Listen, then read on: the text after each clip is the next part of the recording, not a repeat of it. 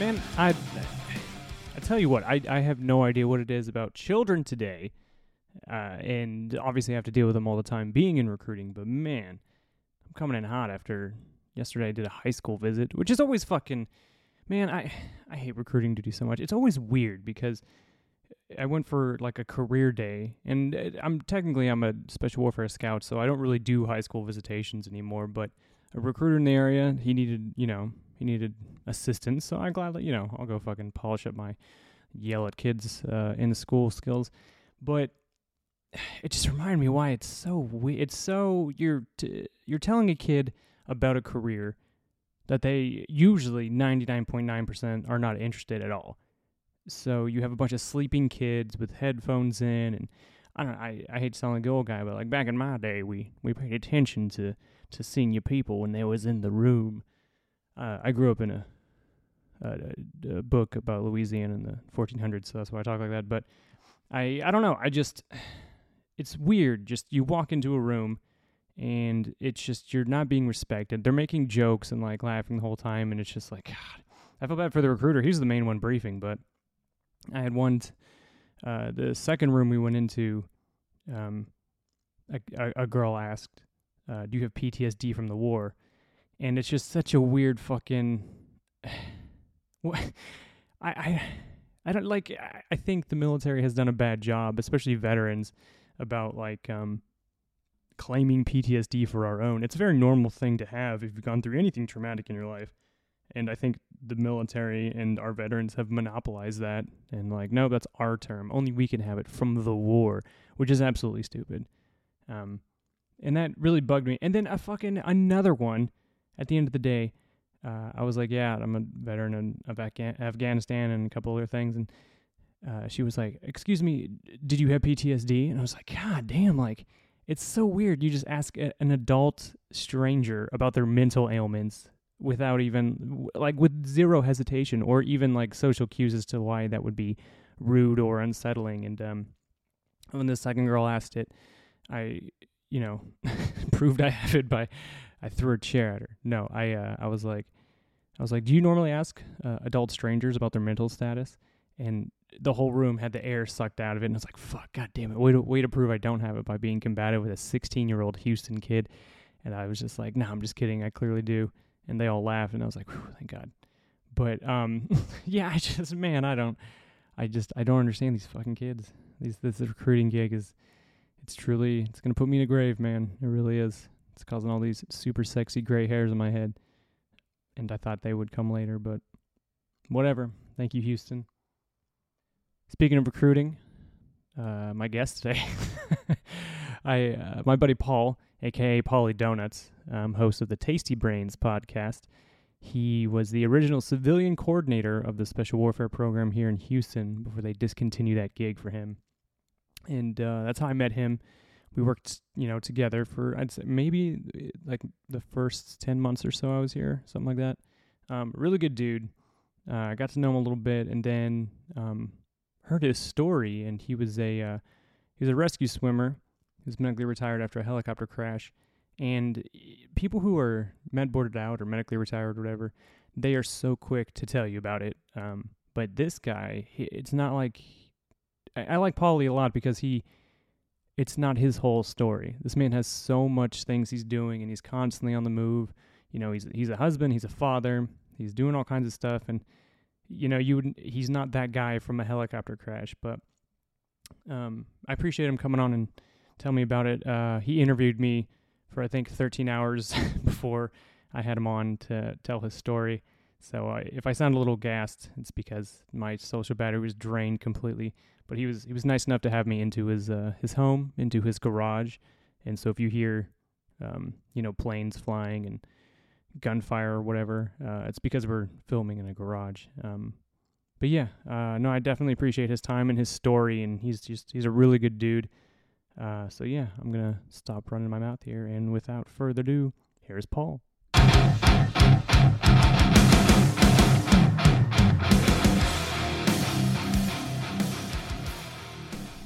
All right, well, first off, I just want to say we just did your show, the Tasty Brains podcast. It was very nice to have me on.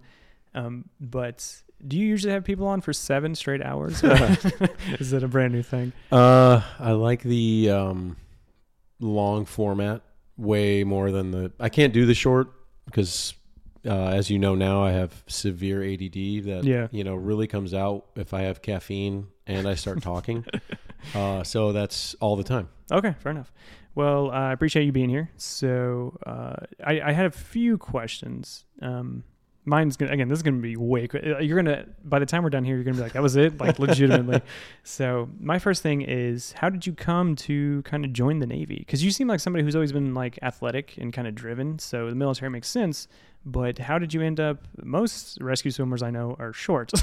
So how did you end up kind of in that pipeline, and kind of how you ended up serving? I was doing I was basically just always into working out. So that's always been a thing that's been in part of my life. But I had no real direction. And one day my wife kind of said, hey, are you just going to be a bartender at your parents' restaurant, or you going to be a manager, or what are you going to do? Why don't you try to be a firefighter? Tried to do that in Chicago. It's near fucking impossible for a lot of demographical reasons. And that's coming from close friends of mine at the time who were workout partners. And they're like, unless you're this or this, unless you're me or him, you ain't going to be a firefighter. So just give that up. Okay. Yeah. And my other buddy was in the Navy. And I was like, hey, what do you think about me joining the Navy? He said, fuck no.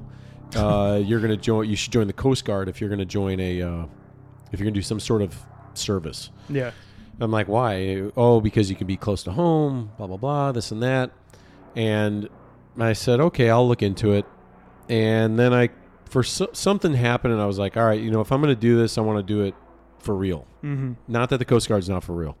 But yeah, they're great. Yeah. And I wasn't even thinking I didn't even know what a rescue swimmer was. Okay. At that moment, Yeah. It was just me trying to find some solidity in my life and direction to a future. Okay. And I think the military, still to this day, is probably one of the best ways to do that. If you're especially a lost soul, and back then there wasn't like, yo, you could be Instagram famous, or dude, let's get a YouTube going, right. Or not even podcasts weren't really popping off. No. So, excuse me, I'm getting over a little bitch ass cold.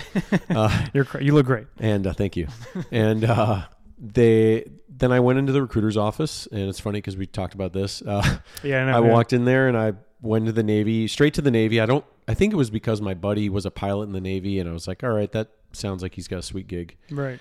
And told the guy, I was like, hey, I want to be in the Navy, and I really want to be an aircraft carrier. And he's like, fuck you do. He was basically he saved your life. Yeah. He really did. And then he was like, all right, well, what if you ever thought about special programs? And I go, well, what's that? And he's like, you should be a SEAL. I'm like, a SEAL? Mm-hmm. What's that? Right. This is how fucking ignorant I was. Of course, I didn't know either, yeah. And I'm like, sure, what do I got to do? He's like, all right, you're going to show up at this pool. You got to do this. You got to swim. You got to bike. Bike. You got to swim. You got to do push-ups, pull-ups, sit-ups, and run. I'm like, all right, I can do all those. Yeah, I can physically do those things. Right. Yeah. And I ran a lot, and I knew I was in good shape, but I didn't swim a lot. Okay. And I showed up at the pool. I weigh 220 right now, and I'm 6'5". Mm-hmm. At that time, I was almost 260, 6'5". I didn't shrink or grow. But I was really into bodybuilding, but I also like to run, and I was just trying to get as big as I fucking could. Yeah, that was every young man's goal. Yeah. The only way I can pick up chicks, that's right, is by being large. It's true. They're heavy. That's right. And so I get out to the pool, and a guy who's a buddy of mine, he always tells a story. He's like, yeah, Paul showed up, and we thought he was a fucking just door kicker, some team guy that showed up. I still had all my tattoos and everything, so I looked like I had already kind of been in a while. Like you just got out. And they're like, fuck. Like, this guy's going to fuck us up. And then they found out I was there to try out. And I'm like, what the fuck? And I was old, so I joined when I was 29. Oh, wow. I didn't know that. That's interesting. Okay. Yeah. So that's another thing that also already had people on their heels like, oh, he's old. He's got to be this guy's 1,000 years old. He must have been in for 50 years already. And so I get in the pool. I swim the first lap. I'll never forget it. I get back, and I swam it freestyle. And right as I hit the wall to turn around the next time, I physically and mentally hit a wall, and I'm like doggy paddling. I can't even swim anymore. And the instructors like are out there laughing at me like, yeah, you ain't gonna make being a SEAL doing this shit. We've seen a lot of those, yeah. And then boom, we got out and they're like, hey man, you're gonna have to work on your swim, but let's go see how you do on the rest. The rest of it I fucking crushed. And I was one of the fastest guys out there in the run, especially from my size. They're like, holy shit. Yeah, tall guys, yeah. And I had always been a runner, so I wasn't really worried about that aspect.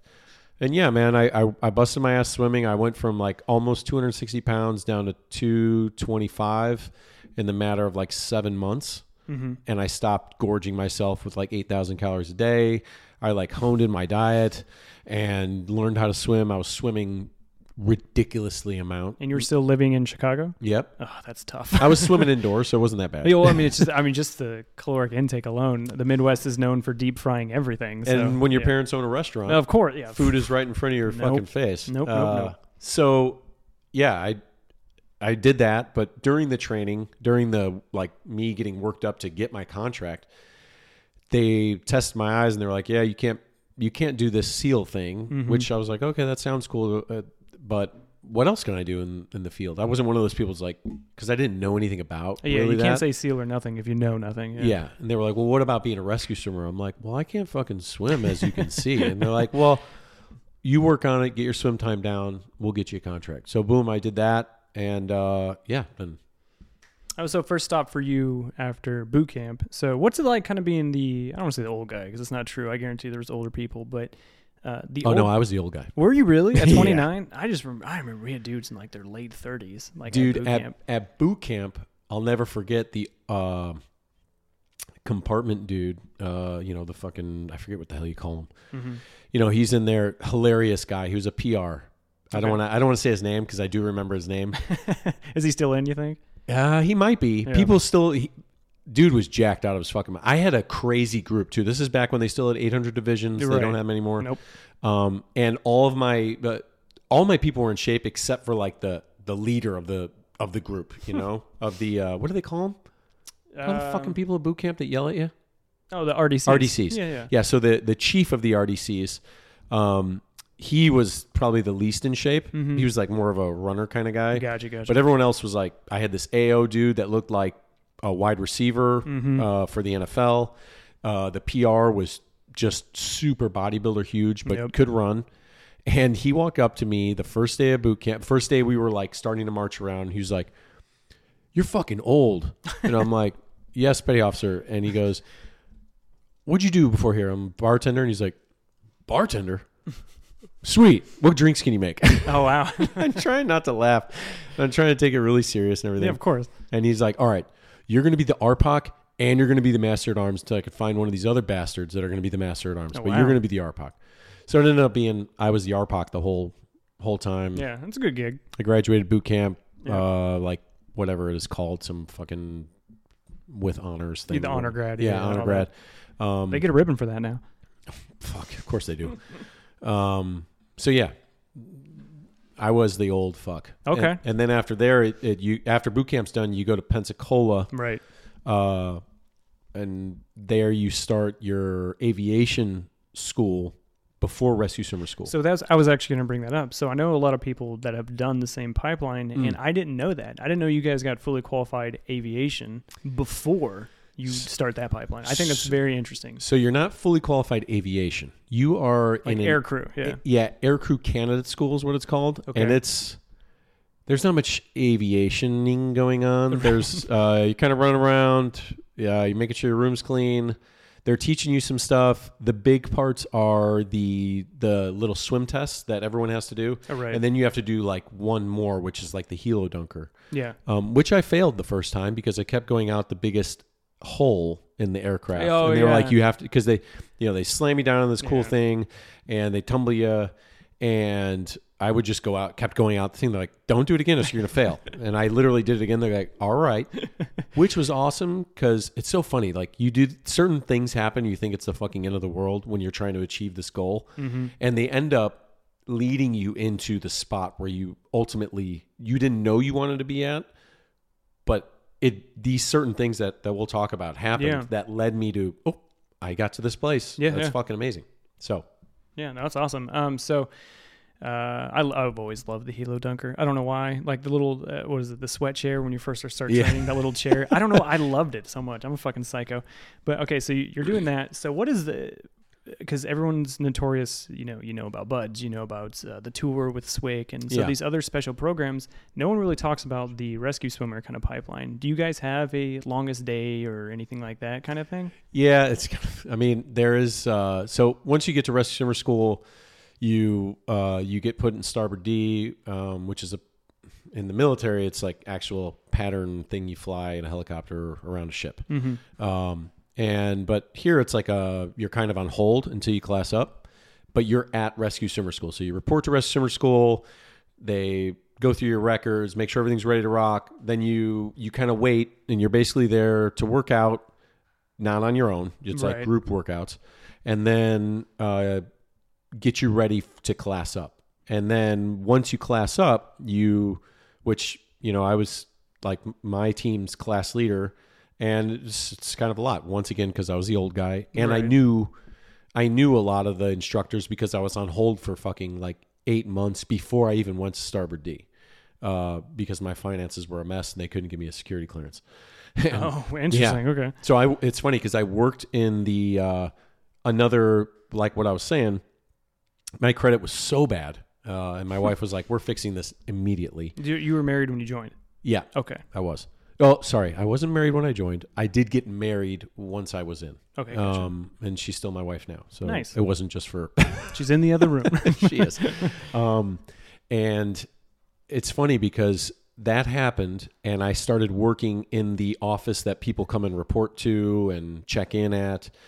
But I worked like the night shift. So I would have my days to myself, and then at night I'd show up for work, air quotes, and I'd basically be in there, and if someone checked in, I would give like the tests to the new check-ins that wanted to be able to go out in town. I'd go and do room inspections with some of the rescue swimmer instructors, and I started to get to know them. And one day a guy walks in, I don't think he'll care I say his name, but Joe Gazzarato, a lot of people know him. And he walked in, and we started talking. He was like, "I like you, man. I know the place that you fucking need to go." And I'm like, "Where?" And he started telling me his stories and blah, blah, his bedroom, yeah. and he's telling me about this place, and it's like a tactical helicopter squadron. Okay. And I'm like, "Oh, that sounds fucking awesome." He's like, "Well, they got a place in San Diego and they got a place in Virginia. It's 2 squadrons. Nice. They used to."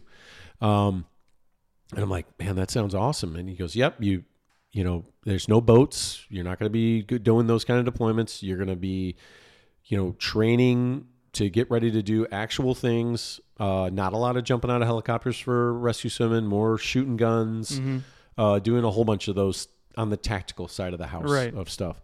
And I'm like, "Dude, that sounds fucking amazing." And so if I hadn't been on hold, I probably just would have ended up going to Starboard D and doing the normal thing. And maybe one day I would have came across HSC 85 or HSC 84.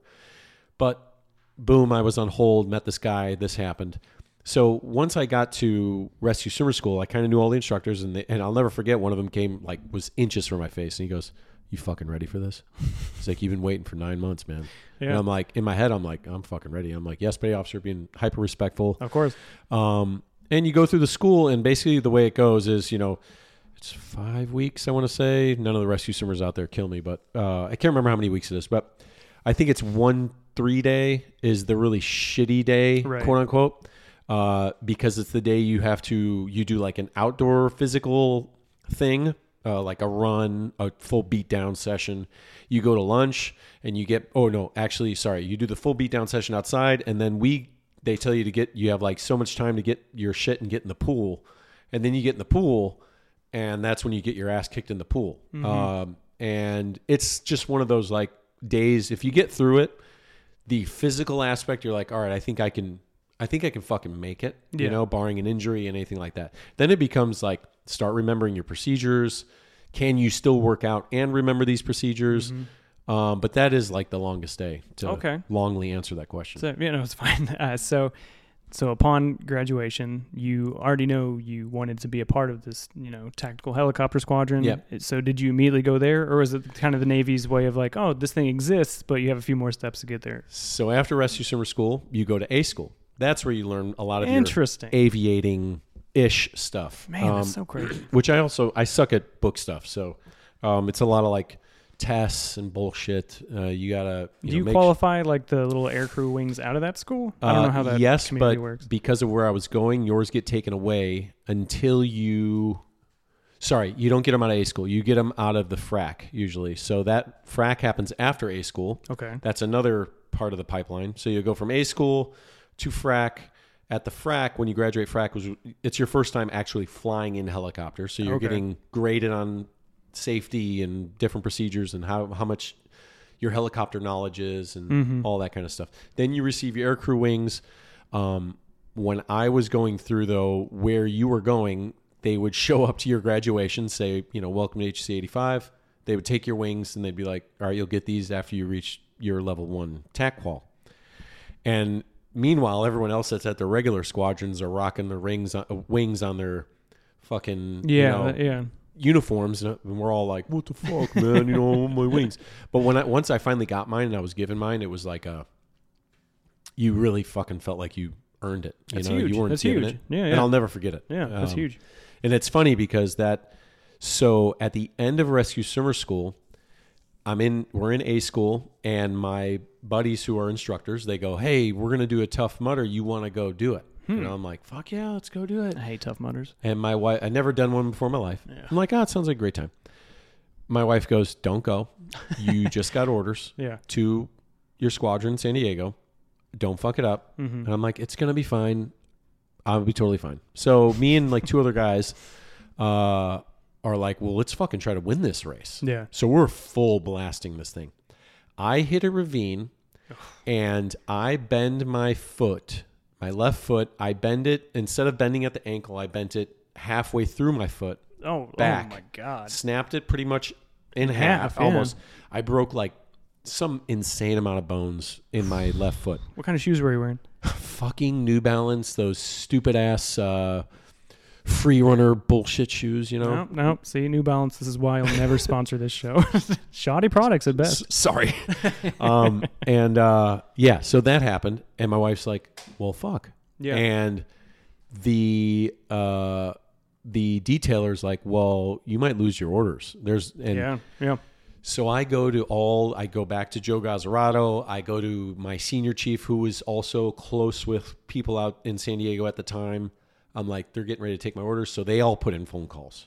And they're like, "You cannot take his orders. Do not. We want him to go there. Yeah. Do not fuck him over. Blah, blah, blah." She's like, "Well, I can give him this window to get his foot better. But if he doesn't get cleared for flight, I can't send him, and he's mean to the Navy." So I'm doing a nightmare. Oh my God. So I'm doing everything in my power to make sure this happens. And finally my foot kind of gets better. The doc gives me the clearance. The detailer goes, "All right, you still have your orders. You have to leave in 48 hours. My house isn't packed. We don't have a house. We don't have an apartment or anything in San Diego." Yeah. And I'm like, "Oh, fuck." So I call my wife. I'm like, "Babe, are you cool with me leaving in 48 hours San Diego?" She's like, "Well, what happens if you don't?" I'm like, "We're going to Virginia." She's like, "Fuck that. You're leaving." So, why are you still there? Yeah. So, after that, then you get to FRAC. You're on hold again, waiting to class up again. It's kind of a class up. You're not in like a class group. Right. You got a really small group of guys that you're with. And then you start flying, and then you eventually go to your squadron. Okay. So you get to your squadron, and again, I don't know the aviation side that much. Yeah. So what's like a regular op tempo for y'all over there? Like obviously, You mean like deployment and all that? Yeah, the cycle. Yeah. So you do a lot of CONUS debts. You go to Las Vegas. You go to a whole bunch of other places to do training. Yeah. And then it's weird because there was a time where it was only 4-month bumps, and then it became like 6 months. And I think the longest one was 7-ish, something like that. The one I was on. And then they kind of stayed around 6 months after that. But some people will only go for a couple months. Mm-hmm. Some people will go for 4 months. But pretty normal for the aviator side of the house. It was like 6 months you go. a year you're home. So it's not that bad. That's not bad at all. Yeah. But you could be like 6 months, and I say a year you're home, you're still doing those CONUS of detachments. course, yeah. You're never home. Yeah. But you could also, find a way to be like, okay, I did 6 months, home 6 months, I'm going out again. Yeah. And that seemed like the best op tempo for people, and that seems pretty normal. Well, I say that, but I know dudes that have been at sea on ships. Excuse me, on ships for 10 months. Oh yeah, no, absolutely. But my situation was largely different than theirs because I was staying in. So your guys' mission set was being a part of a tactical squadron. It wasn't so much like stateside rescues. You were contingency overseas. That was your mission set, right? Yeah. Okay. No, and you still. The funny thing is, I say it's a tactical squadron. It is. I mean, we were the only squadron to have us and our, brother squadron, sister squadron, whatever you want to say. Mm-hmm. We were the only ones to have a particular, the GAU-17 on a naval helicopter. Mm-hmm.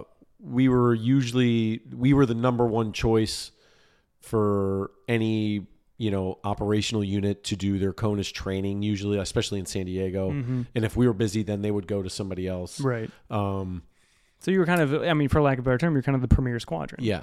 But at the same time, we still had to do all the regular Navy stuff. So the Navy refused to be like, hey, you guys are just going to be this. It was like, nope, you are going to be able to do this, but you also need to make sure you're still a fucking rescue swimmer. Right. You're still going to have to do all these other things. Yeah, do all your PQSs and all That's right. that busy work. Yeah. Unfortunately, nobody escapes Big Brother Navy from that stuff. All right, so fully trained up. You're in your squadron. You're starting to find your cycle. So, do you end up deploying overseas? What have your experiences been being part of the squadron? Yeah, so I got trained up to. Well, it's funny. I wasn't even a level 1 yet, and I was just doing really well. And I'll never forget. My senior chief says, "Hey, you have your passport, everything ready to go. Do you want to go to Australia?" And me and a friend of mine were both able to go to Australia, and that was for a few months. It wasn't long, it was a detachment. I think it was during one of the exercises out there, like Talisman Sabre or something like that. And went out there, and that was my first deployment. And I ended up finagling my way to become a level 1 out there. Okay. So, and it was great because I wanted to wear my wings at my wedding, which was like 4 days from when I got back. Okay. So my wife was fucking on full freak out. She's like, "Are you going to make it home?" And I'll never forget, all my buddies were like, "We'll make sure you're on the first fucking plane." That's good. That's good. Yeah. They were like, "Well, good luck. Yeah. Have a good swim." So yeah, that was my first deployment. And then I came back. And then I was back for quite a bit. And then finally went on my actual deployment. I can't even remember how many months after. Yeah. And, that was for 6 months, 2 months in the Philippines, 2 months in Thailand, 2 months in Australia. Nice. Thailand was the ender. So I think it was Australia, Philippines, Thailand. It was a great time. I fucking loved it. Good. And it's different than dudes that get stuck on a ship. We were staying in hotels, mostly. That's kind of how we were doing stuff. And it's funny to tell those stories, and then I'm like, well, that's why I fought so hard to go where the fuck I was going. It's always funny when you're a part of communities like that. There's always, some kind of ship or some kind of unit in the area. And from my experience, there's been those times where some, young officer comes up and goes, "Okay, well, we got some options. We can either stay on the ship or we can get a hotel." And everyone's like, why are you even talking to us? You know what I mean? Nobody wants to go on the ship. It's a stupid question, bro. Yeah, exactly. Yeah. So you got that all the time. But by the time he's even briefing us on that, the hotel's been bought. So, okay. So you're fully formed. You're good to go. You get your deployments in. So let's get to it. Yeah. So you unfortunately, the people I've known that have been in aircraft crashes, it's an experience like nothing I can imagine. So if you could just take us through that day and kind of what happened. Sure. So I got back from that deployment, and I was now I was almost a level 2, and I go out, I get ready for a night flight. And in San Diego, you basically kind of go out to the same desert all the fucking time in East County, and you do a bunch of landings. You come back, if the weather's socked in, you pop up above the clouds, then they call you in, and you You finally get home and everything's fine. Mm-hmm. It's kind of, standard ops. And the night before, I went and flew the same exact flight with the same crew chief. And I went out, got a card. Everything was good. Sweet. And then the next night, they're like, hey, you're on the same flight. 2 different pilots. You're going to go do the same shit. And I'm like, okay, cool. Yeah, so that's what we do. Yeah. I show up. I'm not lackadaisical about it. I'm not just like nonchalant, like, oh, whatever, we're going to just do the same shit again. Yeah. Anyone in the community, you still think that something could fuck up your helicopter and fucking die, Yeah. So you're careful about how you're inspecting the helicopter and how you're flying. You're not just taking a nap just because you did the same flight the night before. So we go out. I'll never forget. I asked my buddy, the crew chief at the time, I was like, hey, what do you want to eat? And he's like, oh, McDonald's. I'm like, okay, I'll get us some shitty fat Rons. I love McDonald's. Yeah. God, disgusting. And although those shitty cheeseburgers are You not can't fucking beat bad. them. Careful, you're entering ADD territory. They're right? not, I know. I'm trying to corral you, but I will say they're not legally food. So you know what I mean? They're just plastic. Just all that plastic. So good. All right, go ahead. So you're eating your plastic. And yeah. And I'm like, hey, do you want me to sit on the right or the left? He's like, I'll sit on the right. No, he actually, I think he said, you sit on the right.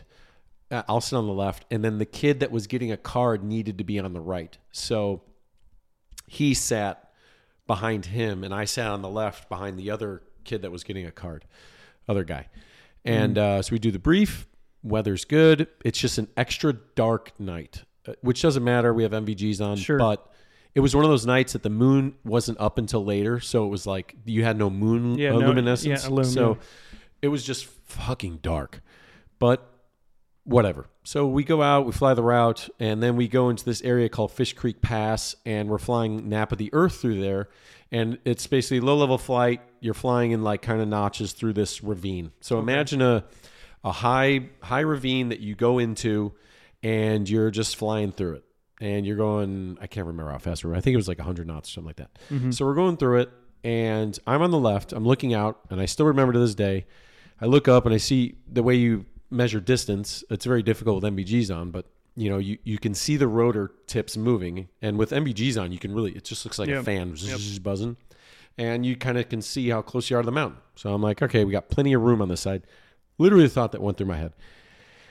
And then all of a sudden I hear over the radio, my buddy goes, tight right, and just wham. Wow. And, okay. Yeah. And literally you just hear this like, I can't describe the noise. I always just say, imagine if you didn't have a helmet on, and there was like 50 Hayabusas revving their engines, and a bunch of metal clinking around. Wow, that's how loud it was, but with my helmet on. Oh wow! So it was like I always remember that sound, and just the fucking boom of that. Just everything. And we did a 180 in the cavern. I was talking about my buddy the other day. He's like, you can still go there and you see the gash through the mountain. Wow, yeah. Of the rotor head and of the blades. And so we do the 180, and the procedure for the pilots is to slam the controls down to get you. If you're not above water, you need to get down to the ground. Mm-hmm. If you're fucking spinning around. Of course, yeah. Tail didn't get ripped off, anything like that. So when I'm explaining the size of this ravine, it was wide enough for you to be able to do a 180, so boom, we slam down on the ground. As we're falling, I yell transmission, and I jump into the middle of the cockpit because I'm afraid the rotor head's going to slam through and crush everybody. Nobody else jumped through there with me, probably because they were, fucking freaking out crashing, as well. Yeah. And that only sparked in my head because there was right when I showed up at my squadron, there was a helicopter crash on the landing area, and that's what happened. The rotor head crashed through, fucking paralyzed the guy. So I was terrified of that, and boom, that happened. I jumped through there. Then we were on the ground. There was dust everywhere. I looked back. My buddy's head was underneath the chair behind me. Mm-hmm. Everyone lived, by the way. Yeah. Big part. Yeah. And I was like, hey, are you okay? And I'm like, hey, is everybody okay? And yes. All right, we got to get the fuck out of here right now. And then we just everybody got out. And then everyone just kind of had headaches, tired. Everyone was checking each other's teeth because you had a mouthful of sand and it felt like you broke all your teeth. Yep. So everyone was, I got pictures of us shining lights into people's mouths and stuff. Did you do the thing where, so my only experience with blasts is IEDs, obviously, and anytime you're around one, the first thing you do is grab your nuts. You all grab your nuts? No. The first thing I didn't think about it. Yeah, the first thing That's hilarious. I still have my nuts. Yeah, so that's good. Yeah, you didn't have to show them, but yeah. They're big. Yeah, exactly. So we get out of the helicopter, and then there was like a loud poof, and it was like the air popping out of the tires and shit. Oh, wow. So we were in this ravine area, this like cavernous area for a few hours. My wife found out from one of the other crewmen on another helicopter. They were out flying, doing landings too. Mm-hmm. And they heard over the radio that one of the helicopters went down. And her husband was the guy that was sitting in front of me. So she had heard that a HC-85 helicopter went down. She texts my wife, who's an ICU nurse at the Level 2 Trauma Center in San Diego at the time. Oh, wow. So that's where I would have gotten taken and had something fucking crazy happen. Thank God. Yeah. Thank God at the time, I didn't know anything crazy happened. Yeah. Yeah. My buddy broke his tailbone. We finally got picked up. We got back. And the process is when you get back, they want to know whose fault it is. Of course. Yeah. You know, of course. There needs to be an incident report. Yeah. So you fill out this, from the moment you woke up, you got to fill out like 3 times. They take about 100 vials of blood. Mm-hmm. Are you okay? I think so. I think I have a concussion. I have a headache. I'm kind of sick. I'm fucking tired. It's now like 2:30 in the morning, 3 in the morning. Were you conscious of the G's didn't knock you out or anything? Nope. No. Because we were going fast enough and whipping around fast enough. Like I could pretty much remember almost all that stuff. There's some some mental protection blackout in there. Oh, 100%. I think my mind is like kind of, block some stuff. 100%. It's fucked me up for flying. I can't. I've been doing a little bit better with it, but flying in planes are fucked. Turbulence fucks me up. Of course. I used to get really bad nightmares. I don't get them as much as I used to, but my nightmares used to be fucking horrible. Of course. Helicopter crash happened, and we got picked up. Went home to my wife.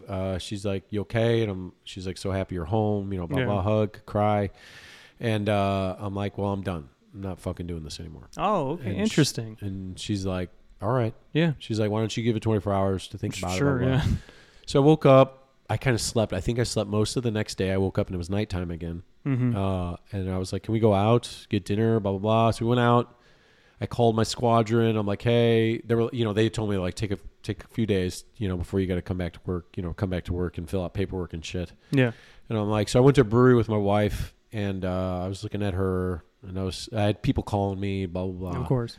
And they were like, you okay? Where's your head at? And most of the people know, the people that are close to me, I told them, like, that's fucking it. Yeah. Like, that's it. And they were like, well, let's think about it and talk, blah, blah, blah. I think that was my initial reaction. And then, talking to a few people, they were like, they kind of goes, the train of thought, God gave you the opportunity to survive, and maybe you should try it again. So I'm like, fuck it. All right, let's do it. So I went through all the investigation, this and that. It was funny because the way we flew into this cavern, it was slightly different. And the mountain, instead of staying equal on both sides, like there was a part that kind of chipped out, if you could imagine. And that's what, wham, they hit that fucking thing. And they just didn't see it, on the pilots, unfortunately, didn't see it, but I don't fault them, No, you can't. You can't. Back to what we were talking about in the last podcast. Yeah. I should have enough ownership to be like, hey, we got a lot of space on this side, So I don't fault anybody for it. It sucked, but I was able to go back to flying. I deployed again. I think something happened. Well, I was always having back pain. My back was always fucking hurting. that was my next question. Was when did you start realizing the real ramifications of it? Because obviously, as anybody's been through anything physically traumatic, the pain doesn't just start, right? Mm-hmm. So, especially somebody like you, who's kind of like, okay, I'm just glad to be alive. Yep. Your body's still kind of in shock. So, how soon after do you think you started feeling the effects of it?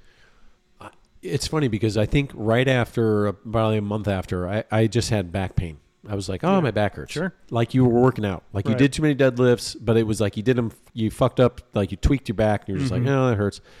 And then I started like losing feeling I started getting a lot of numb, tingling feelings in my legs. I'm like, man, that's fucking weird. I haven't had that before. My hips were always killing me. And just my back hurt. And I was going to physical therapy. They wouldn't give me an MRI. They would take x-rays. They're like, nothing wrong with your back. You're fine.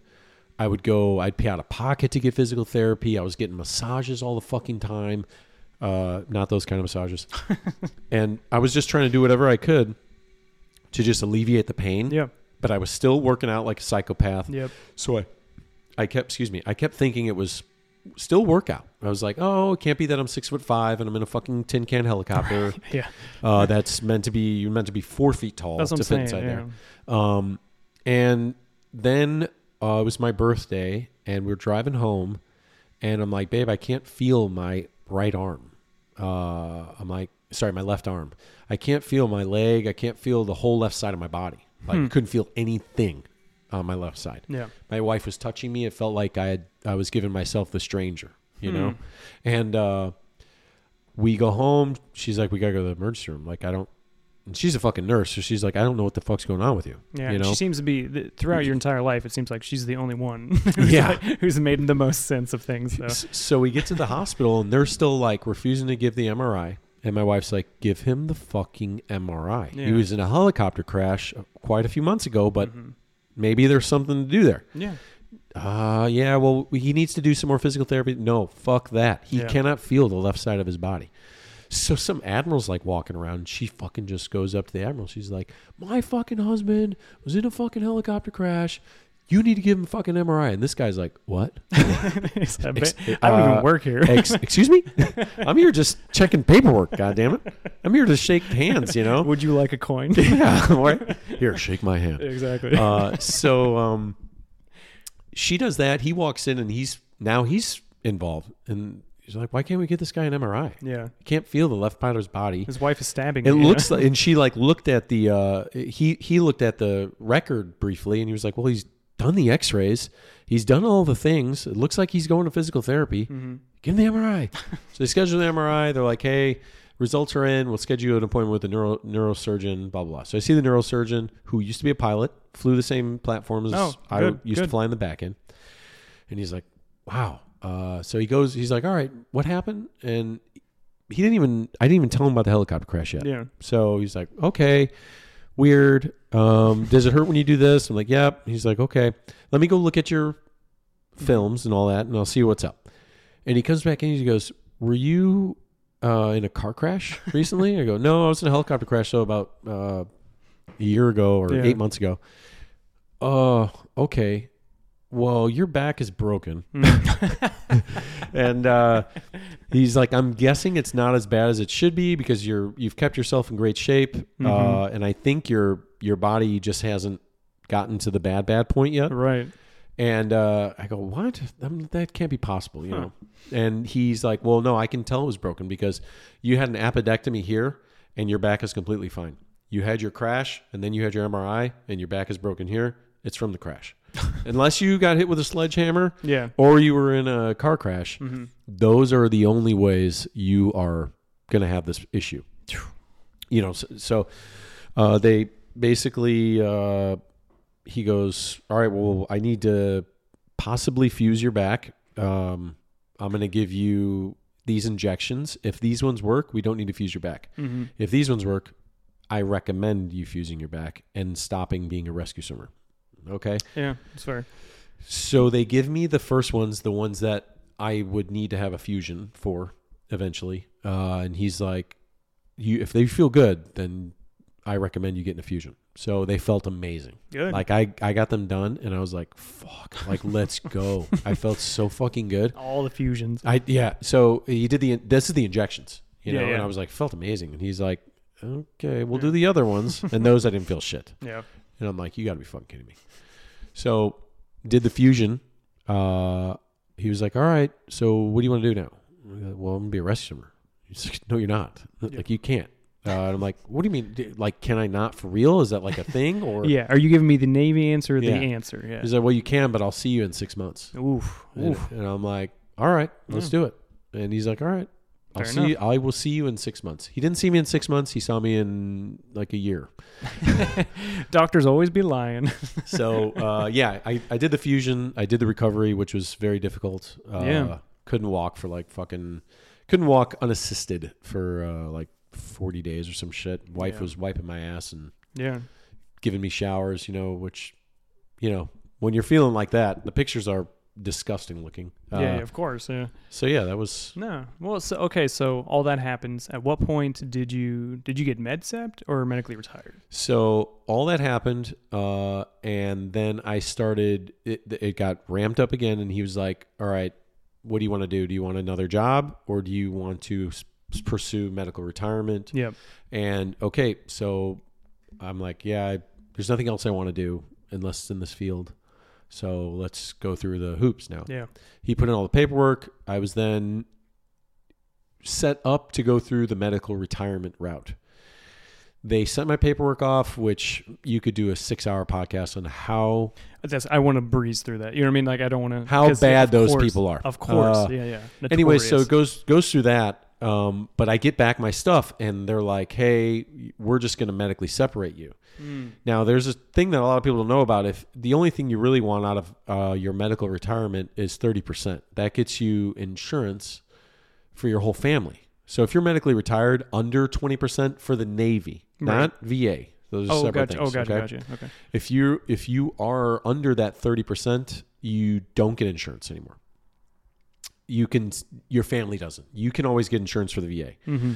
So I was like, well, what the fuck? So it came back 20%. I'm like, really? Fucking fusion helicopter? Okay. the fuck's the guy Helicopter gotta do? crash? Yeah. What's a guy guess gotta I ate fucking my do? fucking arm blown off, for Christ's sakes. I know. But I I heard, know, dude. Yeah. I heard stories they get fucked on those too. I'm they like, get, what? They get like 70%. Yeah. So I'm about to sign. I'm just like, babe, fuck it. We'll figure it out. Let's just sign it. And the lady grabs the pen and she goes, just go in the other room. There's actually one of the lawyers here from Washington. Go talk to him and maybe he can do something. Because when you're doing this process, you never get to meet the lawyer. You meet them the day of if you're going against like the findings and you're like disputing them. Or some people dispute them to stay in. Yeah. Yep. So I'm like, okay, I go talk to this guy and he's looking at the thing and he's like, oh, well, they fucked up right here. You're easily 40%. And I'm like, okay, so what should I do? Can you tell me my lawyer's going to be? He's like, I'm your fucking lawyer now. Yeah. I'm like, let's do this. And I go, okay. So boom, and everything ends up working out. Good. I end up getting medically retired. Good. And then I met you. Yeah. And your life's been perfect ever That's since. right. I think, well, first off, I just want to say thank you for sharing your story. I know that's not easy, so Yeah. I definitely appreciate it, you being as transparent as you are. So, again, kind of like how we talked about on your podcast, first impressions are always, unique because when you first met me, you had something in your head. When I first met you, I had something in my head about you too, right? Douche. I thought like, yeah, huge douchebag. No, I just like, it was always interesting to hear like, oh, like what I knew about you was like, oh, Paul was, he was a rescue swimmer and I was a civilian doing this, blah, blah, blah.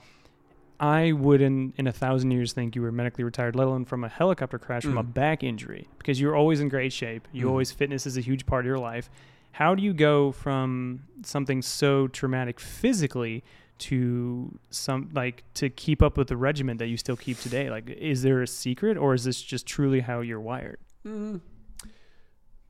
Interesting question. Now I want to think about my answer. And we're done. Yeah. No, it is hardwired from the sense even back when I was talking, like just trying to get big to get chicks. Right. But there is something that kind of clicks and and a lot of people especially friends of mine, it's weird when you don't work out, and my wife hates it when I don't work out, not because of physical looks. She hates it because I get like fucking weird. I'll be like, I get in a mood. Yeah. And there's some addictiveness to it. Oh, 100%. Yeah. Like I have a slight cold right now and I fucking burned it down yesterday. Probably made my cold fucking worse. But I can't, like today I didn't work out and I'm like, I was looking for a time I could wedge in, but I was like, maybe I should take the day off, Yeah. And man, I had somebody message me yesterday about it. Hey man, I'm overweight. I always see you post stuff about working out. And I'm like, hey man, the first thing you got to do, just go for an hour walk. You know, like just start the fire fucking somewhere. Exactly. Bro. Yeah. You know? Yeah. So yeah, when it's funny, when my back finally got better, not even better, when I was going through rehab, I was doing in my garage, I had like these bands and I couldn't do anything really, but I was like doing like little arm things, anything I could do, like little curls. Any resistance. Yeah. And I would go on these walks. I'll never forget the first time I walked without the walker. And I walked for like 20 minutes. And I was like, oh, fuck, I fucking did it. You know, I was like, this is amazing. Fucking warrior. Yeah. And, I mean, and now I'm back to back squatting and good. And doing, you know, I'm getting, you know, trying to do the CrossFit Games this year. Nice. Not the real ones, the fucking masters, okay, before people roast me. All three people listening. Yeah. And I'm probably going to suck anyways. But I do like the goals and stuff that it helps me with. I think it can get overboard for me, and I think it does for a lot of people, and it does for the people that are super into it. It also it's shitty for the people that aren't into working out because they're like, well, where do I start? Yeah. It's like you just got to do it, man. Just start or do something. Yeah. You know. Yeah. Well, man, can't thank you enough for having me over. If people hear the background noise, we're actually we're in the pain cave right now. We're in a rocket ship, which is why you hear all the background noise. Now we're in Paul's lovely garage / gym, and we just wrapped his show. So you want to plug your show? Anything else you're doing? Oh yeah, Tasty Brains podcast. It's on YouTube. Give me a like, comment, subscribe, all that shit. And I'm on Apple, iTunes podcast, Spotify podcast. Follow me on Twitter at Pauly Donuts. Yep. There you go. And yeah, my Instagram's the same at Tasty Brains Podcast. Watch me try on sunglasses. Yeah. It's worth it, trust me. All right, bro. I appreciate your time, and thanks to everybody listening. And as always, stand by for more.